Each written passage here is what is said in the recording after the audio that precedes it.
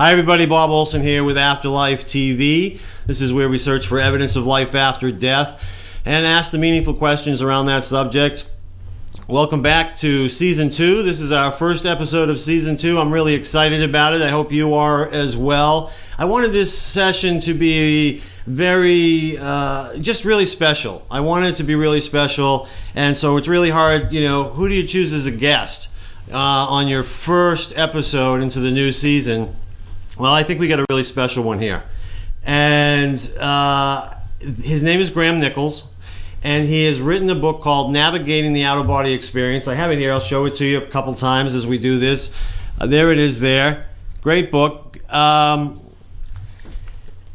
Graham sent this to me, and I didn't know what to expect. I got into it, just couldn't stop. It's one of those page turners. You don't want to put it down. I really loved it. We're going to talk a little bit about that. We're going to talk about out-of-body experiences, something we actually, there's a lot of people who have had near-death experiences who have left their body. We haven't talked with anybody who has just been an expert on this subject of out-of-body experiences. So here we are. Welcome, Graham Nichols. Thank you so much for joining us today.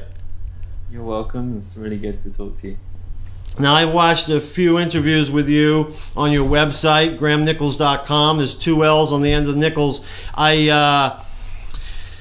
The one thing that I have noticed, and other people have suggested as well, is that you're just very calm and relaxed and grounding, and you make me feel really calm and relaxed and grounding.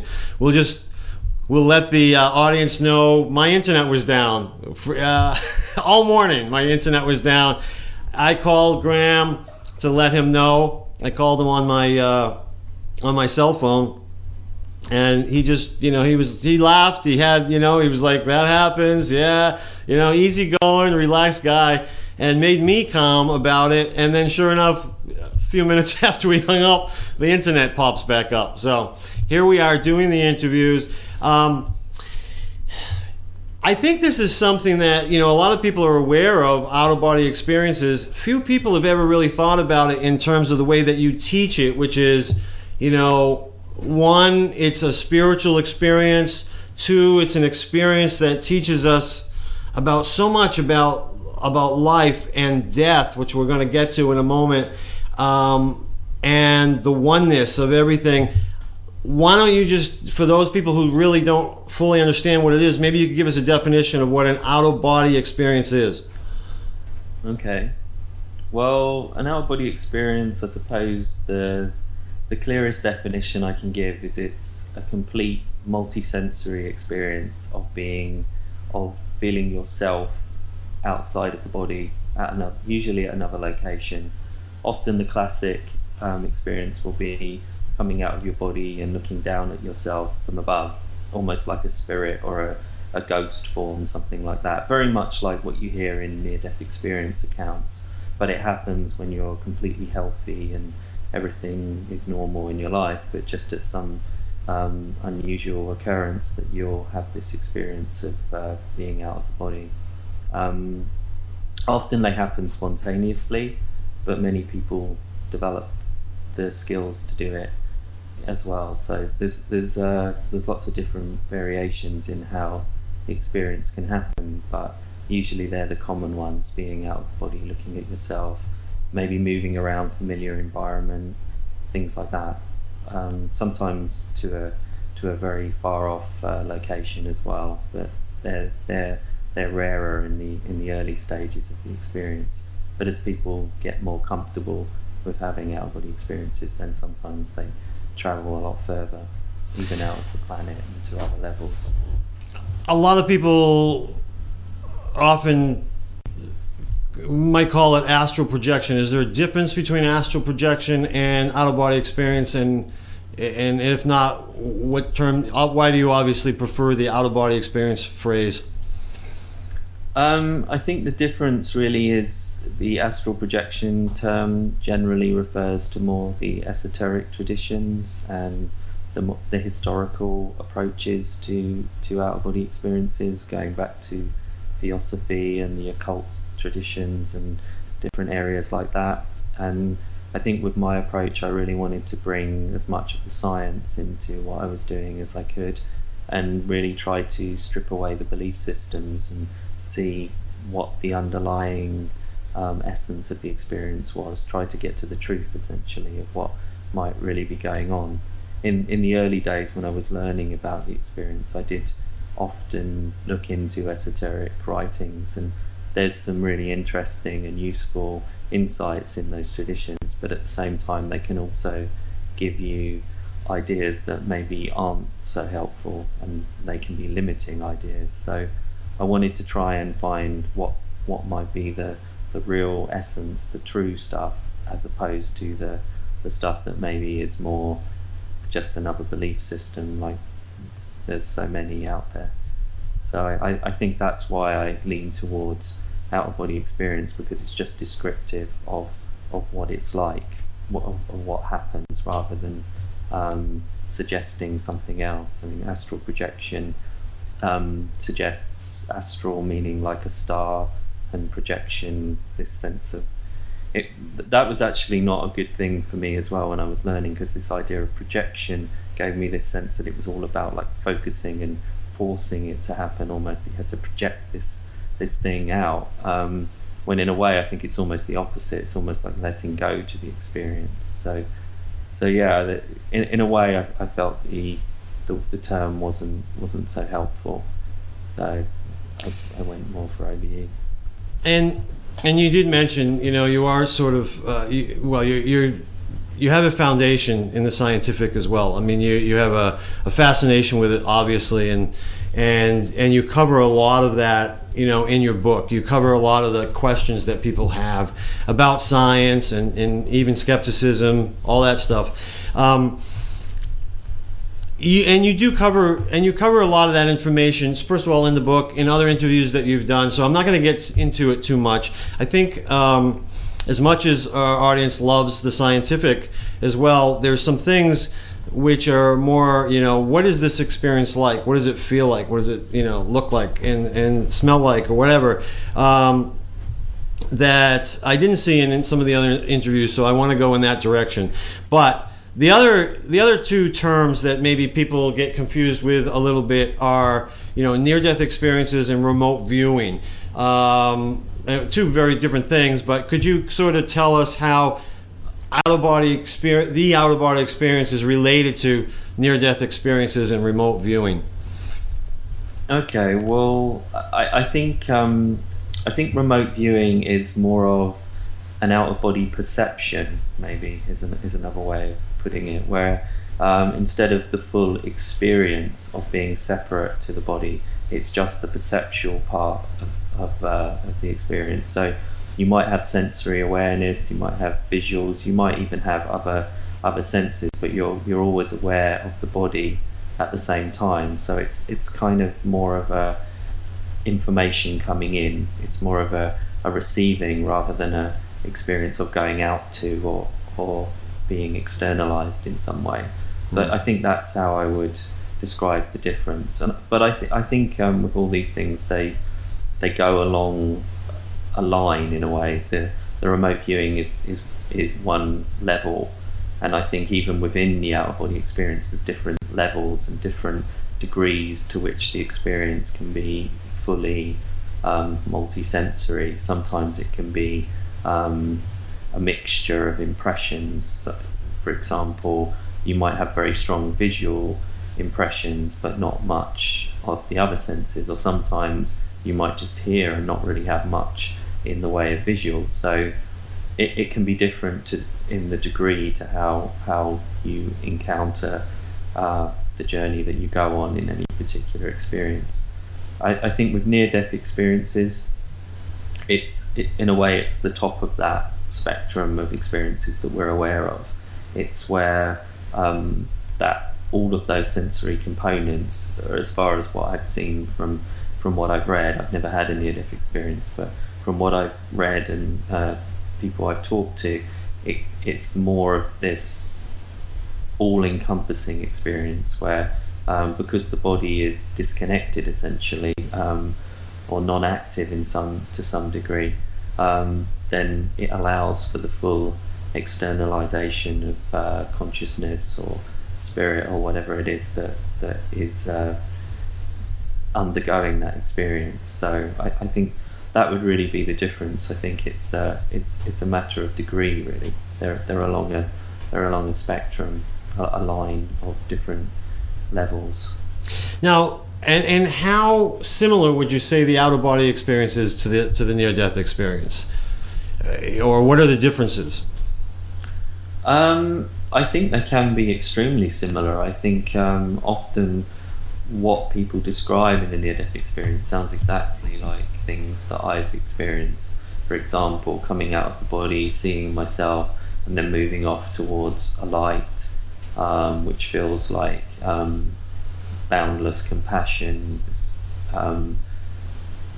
love energy in a sense. It's very hard to put it into words, but I've experienced something very similar to the accounts that I've heard like that. Also this idea of interconnection in that experience, this sense of minds all being connected and one. So I think that's all very similar, and also the way of looking down at yourself and seeing the whole scene often accurately to how it is in the real world. So I think in a way a near-death experience is activated through the body trauma, if you like, but an out-of-body experience is essentially the same experience, but just not initiated through that kind of trauma. It's something that, in a way, it's often best initiated through a highly healthy situation. So it's almost like they're two ends of the spectrum in terms of your physicality. So one happens when you're almost at the brink of death, and the other happens almost when you're in a heightened, highly energized state. That's what really excited me about this whole idea. I've talked with a lot of different people.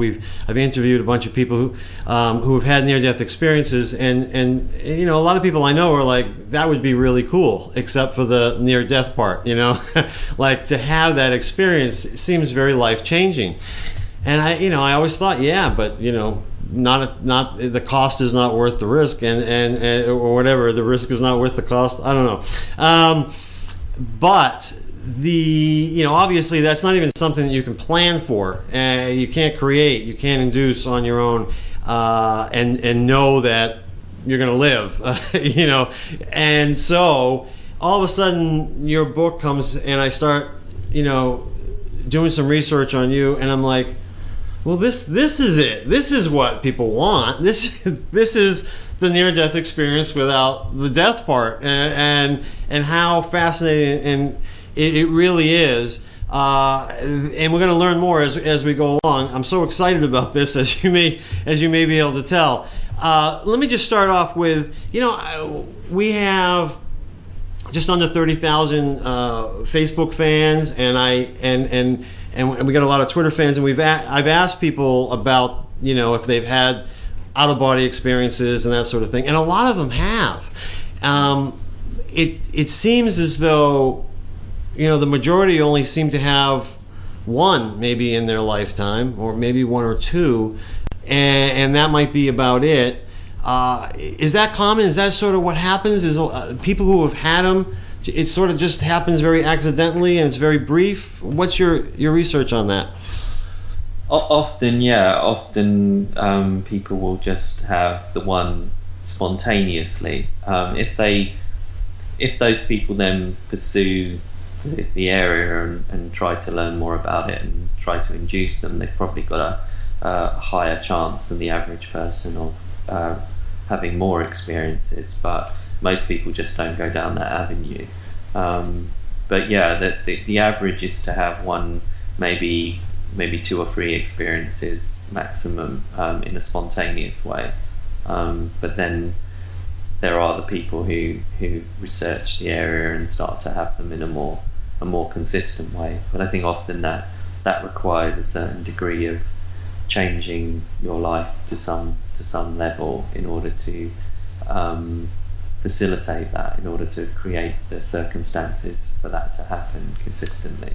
Right, exactly, and obviously something you've done yourself and started at a very young age, which we'll get to in a bit. But so I have a friend. I was talking to a friend recently, two friends, and they both had a very brief experience, and they were both very similar. So what happened was, just as you've described in the book, it was not in the sleeping state. It was more in the very relaxed, maybe starting to fall asleep state, that all of a sudden this one girl started feeling that she was leaving her body. She felt as though she was starting to go above her body, and then fear immediately brought herself back. Boom, that was it. That was her experience. Very brief, but she gets a sense of what that's like. Interested, is fear usually the thing that brings people back, that stops people from having a longer experience? Oh, sure, yeah. It's unfortunately it's a real thing that has to be overcome, I think, to really move forward with the experiences. It was definitely something that was hard for me, just as much as the people I work with, and it's very common as a problem. It's kind of natural in a way, though, so it's very hard to completely get rid of that. Initially, the only way you can overcome the fears is really to just become more comfortable with the idea, to become more experienced with being in that kind of state, or at least imagining being in that state.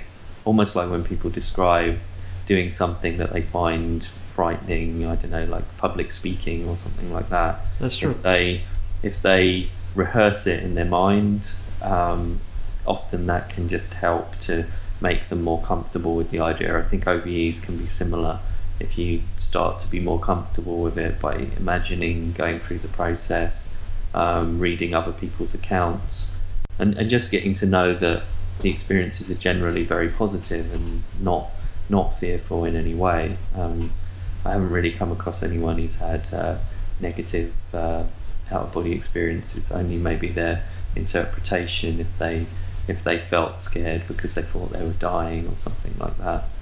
So. That's right. And in so many spiritual experiences, it's our interpretation of it that often will make it a scary thing, where someone else could have the exact same experience, and because of their beliefs might be a little bit different, they tend to just not be scared by it. They see it with a different paradigm. It's interesting that you brought up the public speaking thing, because I was thinking, in one way, people hearing your story and listening to you, it will help them overcome their fears, and I'm sure it will. But is it really more just doing it that really helps people overcome it? Is that really kind of what is necessary? Yeah, I think you can definitely diminish the fears by different techniques like visualization and whatever. But I think, ultimately,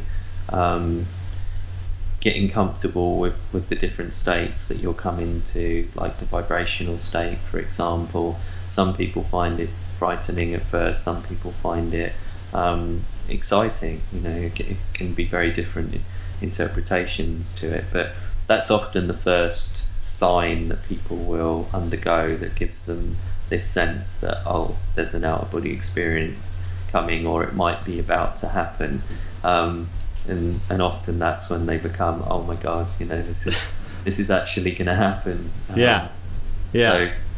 So it's at that point, in a way, that they need to be most relaxed and go with the process as much as possible, and not be focusing on the physical body as well, even though all this activity is happening around their body. So it's a bit of a trick there to try and be aware of something else while your body is surrounded by energy and vibration. So yeah, and just so other people know, without having you tell the story, I'm going to give a little away, because you've talked about it in other interviews. Is this idea, like you said, you had your own fears, and some of that meant, once you were less fearful about leaving your body, you didn't want to leave your bedroom. And then once you got beyond that, you went, into your home. But I'm sure then there was a certain fear about leaving the home, right? So there's just these different stages that even you went through before you were ready to, really take some long journeys. Is that correct? Did I paraphrase that correctly? Yeah, totally. Yeah, it was a long process, really. I mean, although I had some spontaneous experiences when I was young, I wasn't really a natural in a sense. It took a lot of work and effort for me to learn to do it in a consistent way. So, and I think the thing, when I couldn't really get out of my bedroom or out of my home initially, I didn't associate it at the time with fear.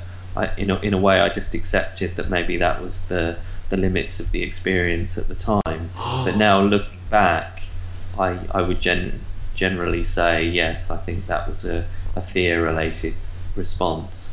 I'm much more now see these experiences that they are coloured by the consciousness that we're operating through, and the fears, the beliefs, all of those things. If we think about it in terms of it is a consciousness extended beyond the body, then really all of those things that are within our consciousness, within our minds, would become a part of the framework of how we experience things. That seems to make total sense to me. And that seems backed up by what happens when I had these experiences earlier on, and also now they're much more I just kind of phase in and out. I don't even really have very much the sense of leaving the body. It's more I go into this almost blackout phase, and then I'll find myself at another location. And it's interesting, more and more of my students I'm finding are having a similar experience where they'll go into this blackout phase and then they'll find themselves at another location. So they're not even having this sense of exiting the body so much. That happens with some people, but not others. So that's more of a beginner's kind of experience where you feel yourself leave the body and see your body and that sort of thing. Is that more of an early stage OBE? I'm not sure I'd say that, because sometimes I do still experience a body and I do experience the exiting. I think it's more that it's maybe the level or the frequency that you're operating on.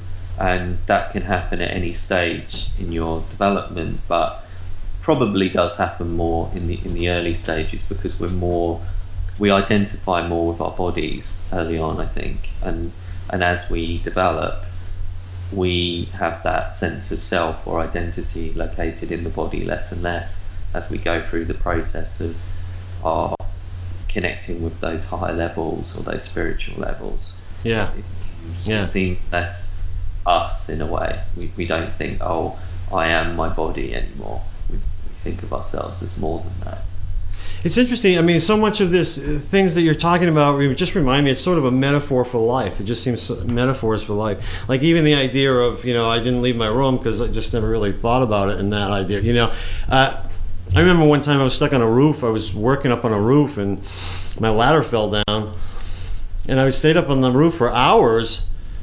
And there was a ladder on the back that some other guy had left on the back. I didn't even look because it didn't even cross my mind that there might be a ladder somewhere else on the roof, So I waited for hours for someone to come home to rescue me, Just that idea of so much of life is like that, We don't move beyond our limits because we don't think to. We make huge assumptions about how the world actually operates. Yeah.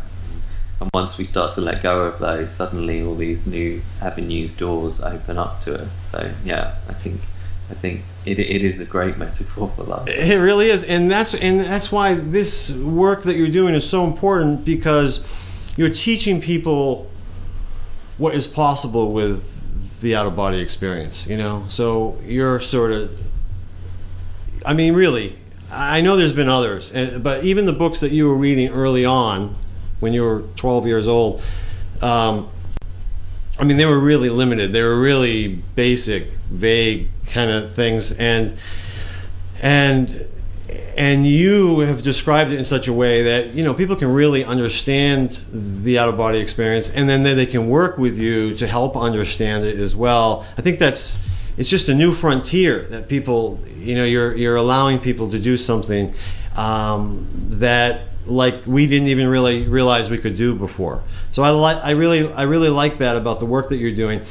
I would love for you to share some of your experiences. So on this line, maybe you could give us a sense, what is this like? So I have some things that I know that you've talked about or written about in the past, where you have left your body and experienced these different things.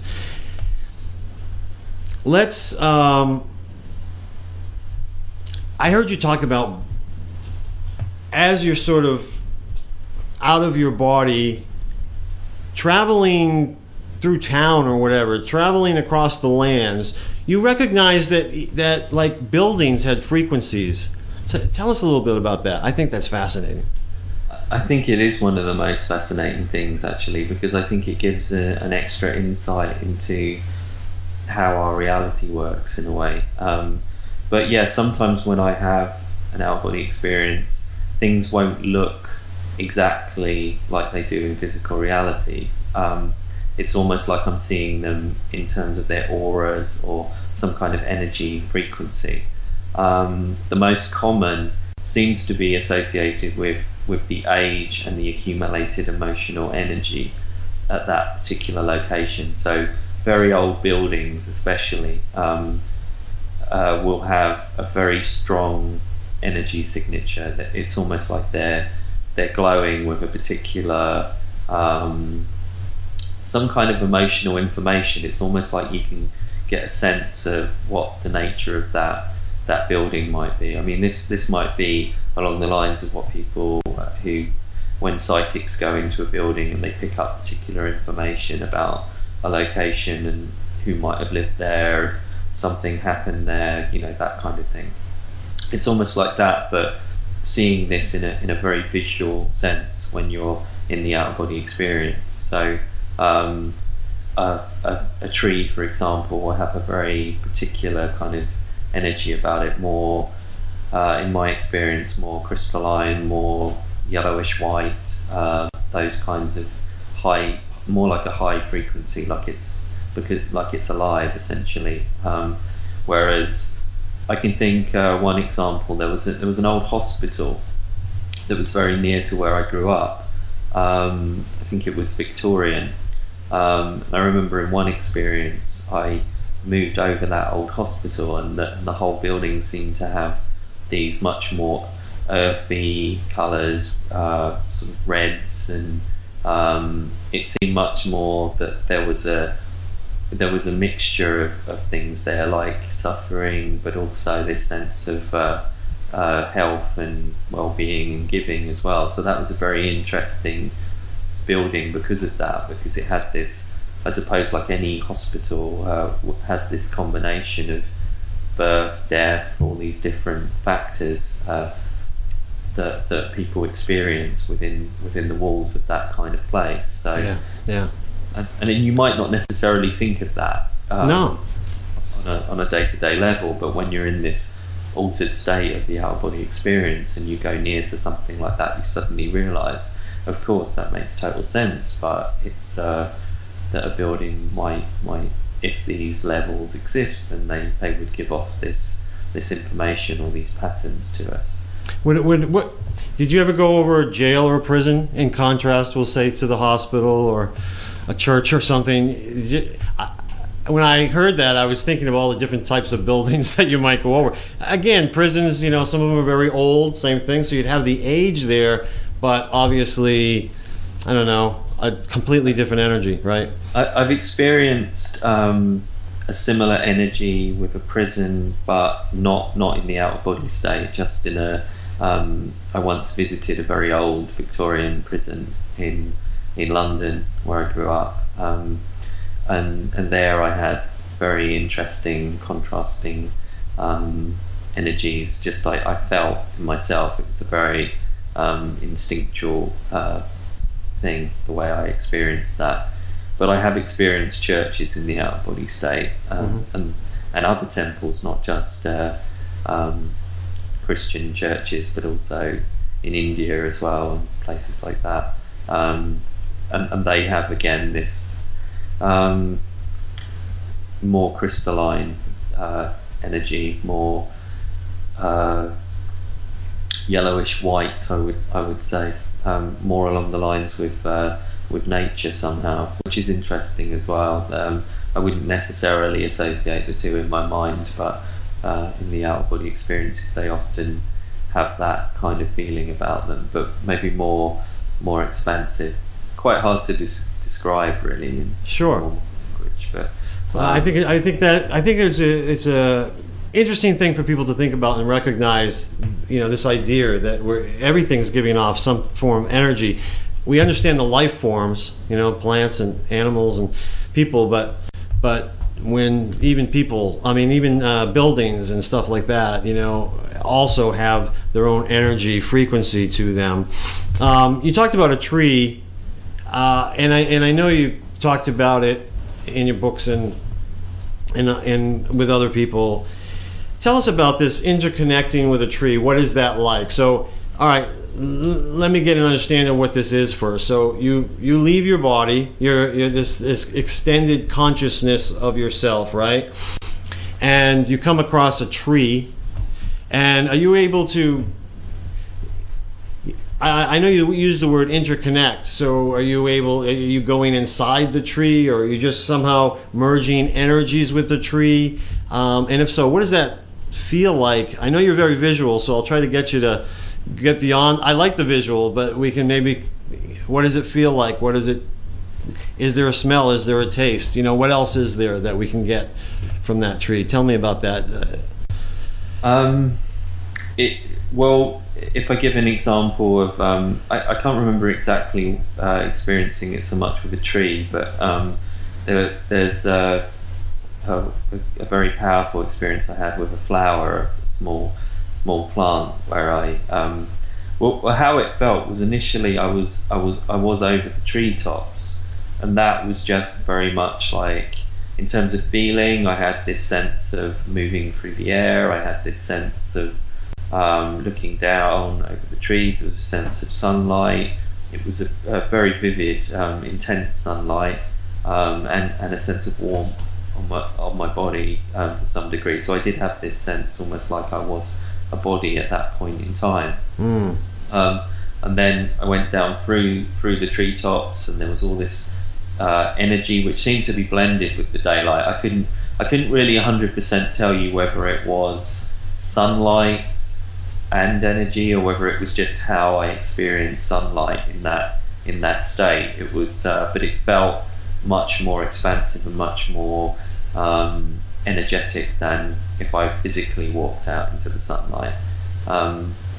So I went down, and I was in amongst all the trees, and then I saw this flower, but then it was like somehow my consciousness singled out this flower, and then it was like I zoomed in on it, essentially. So it was like my whole being became completely focused on the details. So that was very much a visual thing initially, but then as I looked at the details, this is very common in remote viewing and in out-of-body experiences actually, but when you look at something, often you might zoom right into it. It's almost like, in a physical sense, you just look, and unless you physically move, nothing will happen. But when you're operating in this state where it's almost like pure consciousness, you just can go right into the essence of something. Yeah. So looking at that particular flower, then I started to see the detail in a much more vivid way than I could physically. And then it was like my being was being drawn into it.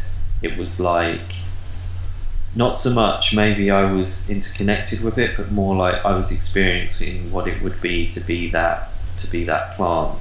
So it was feeling the nutrients. I remember this sense of what's the word? This sense of feeling more vital and more alive, because the nutrients and the fluids were coming up through the stem which was like my body in this experience. So it was like, Yeah. and then this awareness of being rooted to the soil as well, and this network of roots underneath, and just this multi-cellular, multi-awareness that I think a lot of the experiences, both with plants, both on sort of other levels, multi-dimensional levels or whatever they are, and also with animals and other forms of mammalian life. I've had this sense that they don't just operate as a singular individual, and even I don't see humans like that anymore. Within these kinds of experiences, it's almost like there's a lattice of connections, nodes, points of information, and when you connect to one, it's almost like you're connecting to all those other ones, and that's very much how the experience with the flower was. But then all of these other kinds of experiences, you get this breaking down of the I, the individual, and this more expansiveness, which I think is what religions and near-death experiences and people across the world are describing in lots of different types of experience. But I think the out-of-body experience is an amazing way of connecting with that, because it's the most direct way, in a way, of moving away from body awareness and into that larger consciousness. Incredible. Yes, I totally agree. People who have had near-death experiences, like said the same thing. Like usually it was they were focusing on people, but like Anita Morjani, who I talked with, she focused on her brother, and it was sort of the same thing. As soon as she did, like, zoomed in on her brother, it was just like, she knew exactly everything that he was feeling, what he was doing. It was just zoomed in on him, in a similar way that you did with the flower. And so, I mean, what a wonderful benefit to the out-of-body experience to be able to do that. What you described about that flower, I can't imagine anybody listening that isn't fascinated. It's mind-blowing, and then it's like, oh, I want to have that experience. I want to have that experience. Now, I don't imagine you can have an experience like that and then it changes your relationship with flowers, I would guess. I mean, can you go and cut a flower now? I mean, I don't know. It makes you a lot more aware of our role in nature, for sure, and experiences like that did lead me to go vegan and to try to live in a more non-violent way, where I show compassion and connection with all of the life around me, and cause as little harm as possible, I suppose. So it's very hard to not see those things as a part of the whole process of how you live your life after an experience like that. And the time flies by so fast. So you also describe a similar thing with a mouse. Maybe a little more briefly, you can just tell us about sort of doing the same thing with a was it a mouse or a mole or something, a rodent of some description. Yeah. I mean, I don't know exactly what it was, but yeah, I had this that was almost like a recording of its entire life, or experiencing its entire life. I felt I started off, I was just meditating in the woods, and I was looking out into it was dark at the time, and I was looking out into the darkness, and I started to pick up little points of light, and then I started to realise that those points of light within the undergrowth of the forest were actually consciousness. They were points of consciousness, small creatures within the undergrowth. And then I started to feel that I was one of them, and I was connected with them. And then I felt this sense of pure instinct. It wasn't like I was thinking with the same kind of consciousness anymore. It was like I was now experiencing the world around me. It's so hard to describe it. Almost like autopilot, but with some sense of all of the other creatures as well. It was like I had telepathy, and I knew where they were, So it was like we were working as a group, as a unit. And then I went through this whole process of experiencing its life and going into its burrow under the ground, and all of the different elements that made up its instinct for survival, and its awareness of its environment around, its awareness of smell was very acute, its awareness of fear of daylight, essentially, because it was vulnerable in daylight. That was very, very strong in the experience. And then ultimately its death, when it was killed by an eagle or a bird of prey of some description. So it was the whole life cycle, essentially. So now that's interesting, because I was actually a little confused by that before, because so was this a live animal though that you were sort of focusing in on at that time, or how would you experience the death? Was it a former death? Was it not a live animal and it was an energy of, I don't, maybe you know, maybe you don't know, I don't know. It's very hard to say. All I can do is describe how it felt and what. Yeah. But I suppose it would have to be some kind of previous experience, or but then that opens up all these questions and ideas in terms of, does information about our lives continue on that can be transformed into a reincarnation or into the afterlife, or so I suppose I see it as a creature maybe that had already lived, but I was somehow connecting with the essence of that life. But it's very hard to know completely. Definitely. There was a lot more I wanted to ask you. You've traveled to other planets as well, right? And I imagine that would take a long time to describe. It just must be an amazing experience to be able to do that.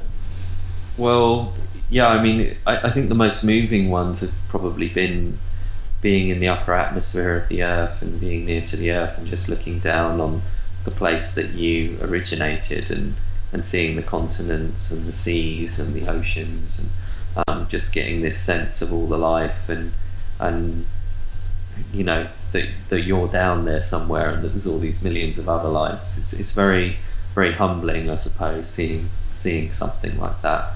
In terms of further space, it's I haven't encountered anything like aliens or anything like that. Sorry to disappoint some of the people out there, yeah.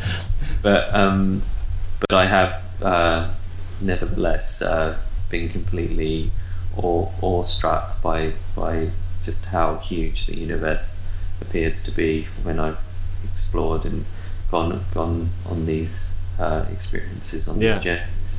But usually it's been a rare occurrence that I've been able to go to that kind of level and go that far. Yeah. People talk about being connected to your body by a silver cord or something. Is that sort of the idea? I haven't encountered the silver cord. I know some people do experience that. I'm not sure what my view on that is, but it might just be, as we were talking about earlier, this projection of that we identify with our body much more strongly in the early stages, and maybe that connection, that identification that we have is shown through a silver cord or something like that early on. But I think often people won't experience the silver cord, and I haven't experienced it. So. And at any time, if you wanted to go back to your body, you just you can do that. Yeah, sure. I mean, the difficult part is usually trying to stay away for longer.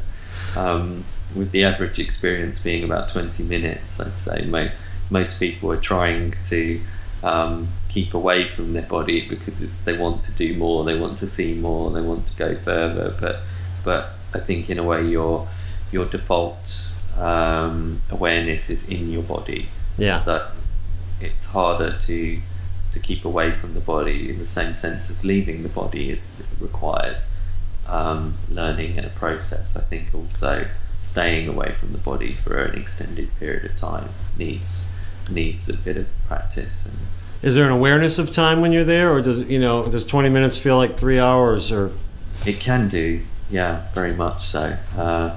20 minutes rarely feels like 20 minutes, because I suppose you're very excited and exhilarated, and things that can seem very mundane in physical reality can be completely fascinating when you're in the out-of-body experience. So. Yeah, I'll bet. All right, so with the little time we have left, and let's talk about how this relates to the afterlife. Let me ask you this. Let me just ask you a very general question. What do out-of-body experiences teach us about the afterlife? And you can go any direction you want with that. Okay. I think they give us the opportunity to explore that level directly. Really, that's what I would say. I think that not commonly, but often within my experiences, I will reach areas that seem to be what we would describe as the afterlife.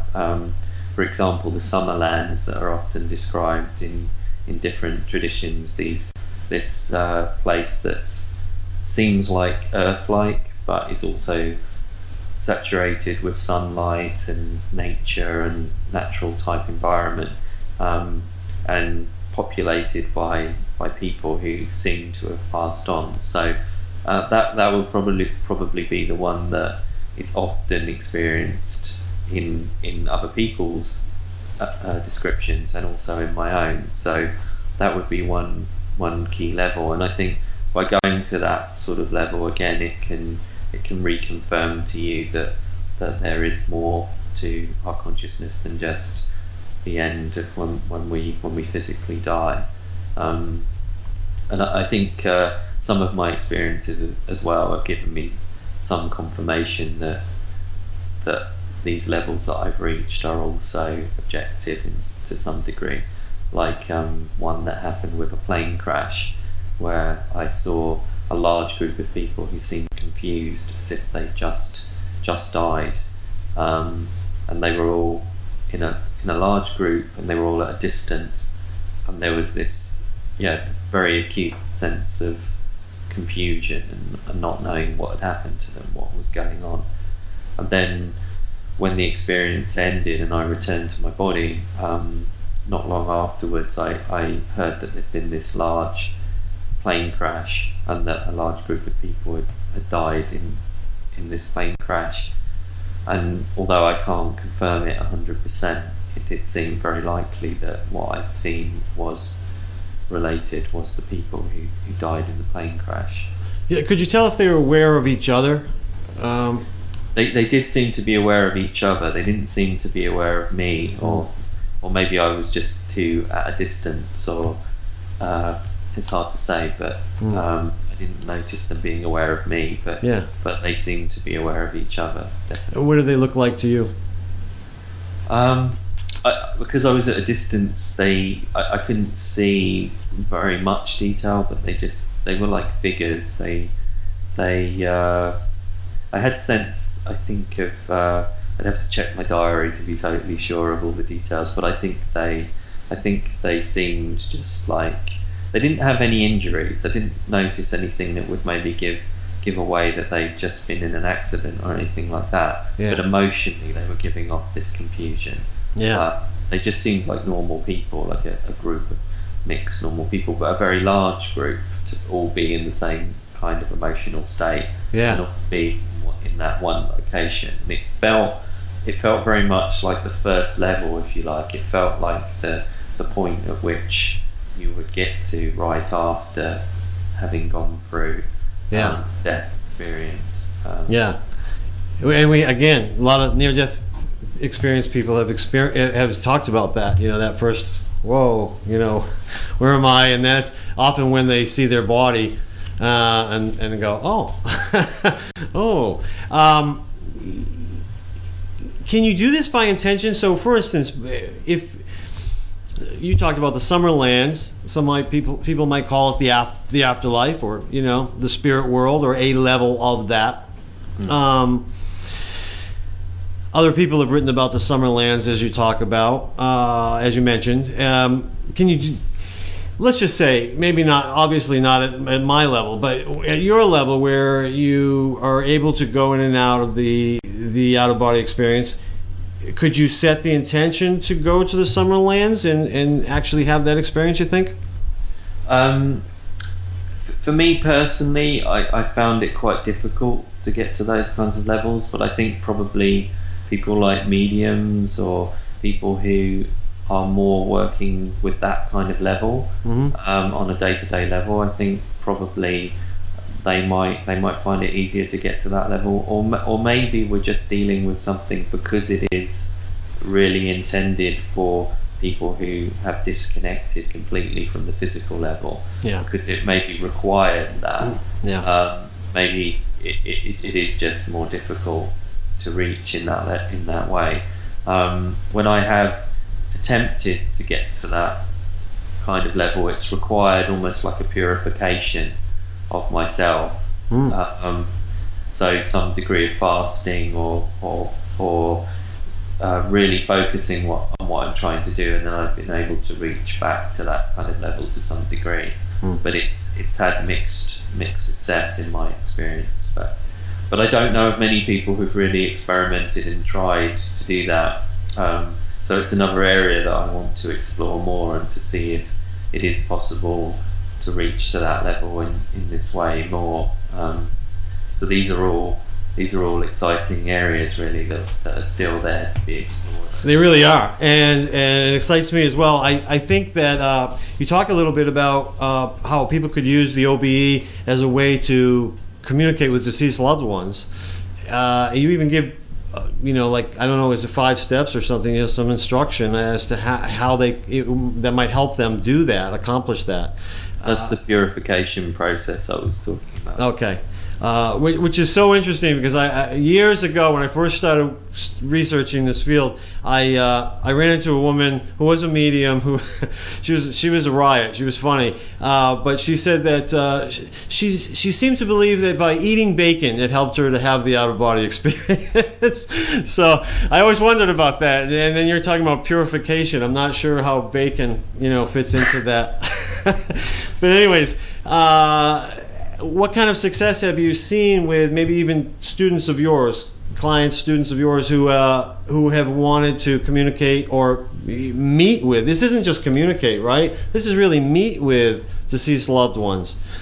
Potentially meet them, yeah. I think what tends to happen from people I've worked with is they describe almost like a symbolic connection. It's almost like the loved one sends them a message in some way that can be in terms of where they go within the out-of-body experience. So it's almost like they'll be drawn to a location that maybe they've never actually been to, but it might relate to something very important in the life of the loved one, and then the next day they might not necessarily connect things, but then they'll suddenly have this moment where they'll realise. For example, even in my own experience, my mother's closest friend was a woman who was born in Cuba. She was of Jamaican descent, but born in Cuba. And I knew her all my life. She looked after me as a child, and I was very sad when she died, and I noted it down in my spiritual diary on the day that she died, and wrote a bit about her. And then I didn't have any out-of-body experiences for maybe a couple of weeks, and then I had this out-of-body experience where I found myself moving over Cuba and Jamaica, and it was a very beautiful experience, very vivid. I had the sense of the oceans, the feeling of the sun, the feeling of moving over the different areas and the small fisheries and all the different people along the coast.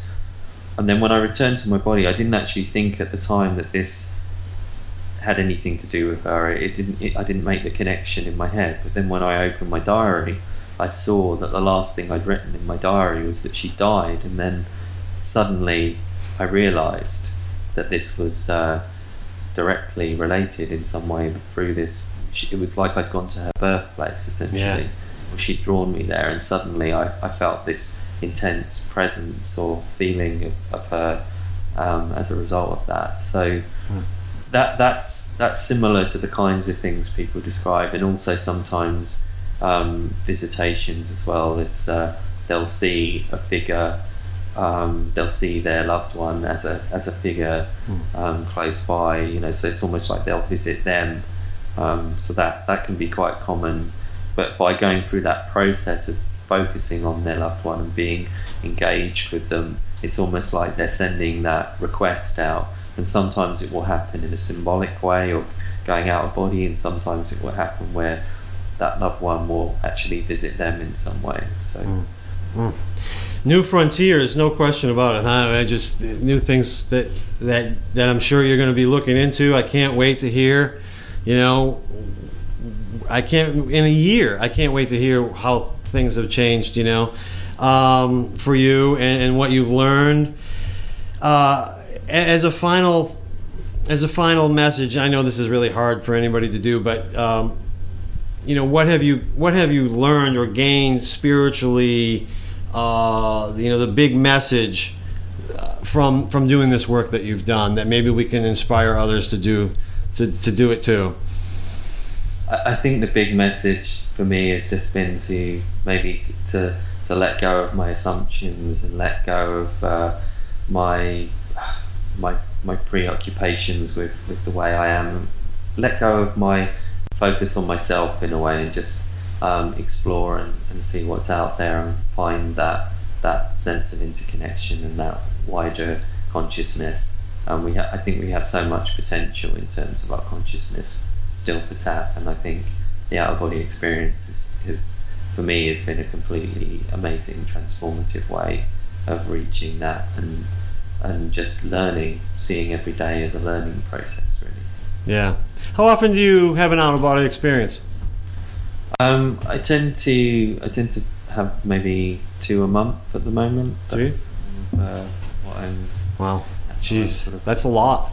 You've had a lot. I mean, just so the audience knows, I mean, it'll be in the paragraph underneath this video, but you've been doing this for 25 years, right? Yeah, since the first ones when I was 12, counting now. Yeah, and what are you, 36, 37 now? Yeah. Yeah. That's a long time. Fascinating story. Obviously, I tried to cover some different stuff that people wouldn't hear in some of the other interviews. Things that excited me that I wanted to ask you. Boy, I just wish I had a whole weekend. I could just fire questions off at you and hear about your experiences. This is a great book for people to read and learn about these experiences, but not just read and learn about them.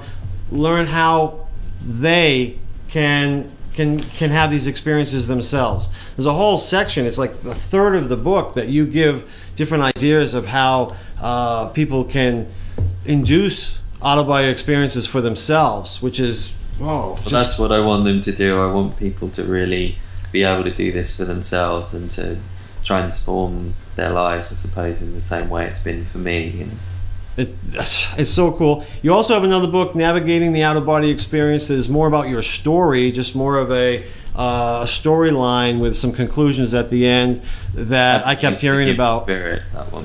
What's that? Avenues of the Human Spirit. Avenues of the Human Spirit. Oh, I just read this title. That's good. I'm glad I wrote that title down. But yeah, Avenues of the Human Spirit, and I've heard a lot of great things about that book as well. And but completely different, more about your story, so that people can understand, oh man, if this guy can do it, I can do it. I mean, you just come from very ordinary beginnings. You struggled, you had a lot of struggles in your life. It's not like any of this has come easy, but it's just fascinating that a 12-year-old would have an experience and then want to repeat that experience and then spend 25 or more years, just having it over and over and over again. Great story. I recommend it to everybody. The links are down below. GrahamNichols.com. Nichols has 2 L's at the end, and they can just click on that and go to your website. Other interviews there, and they can just learn more about you. I can't thank you enough. What a great way to start off season 2. I'm excited. I hope we can have you back, because I do feel like we could have you back once a month and we wouldn't cover all this stuff. But anyways, thank you, Graham, so much. I appreciate it. Thank you. All right, bye. Bye.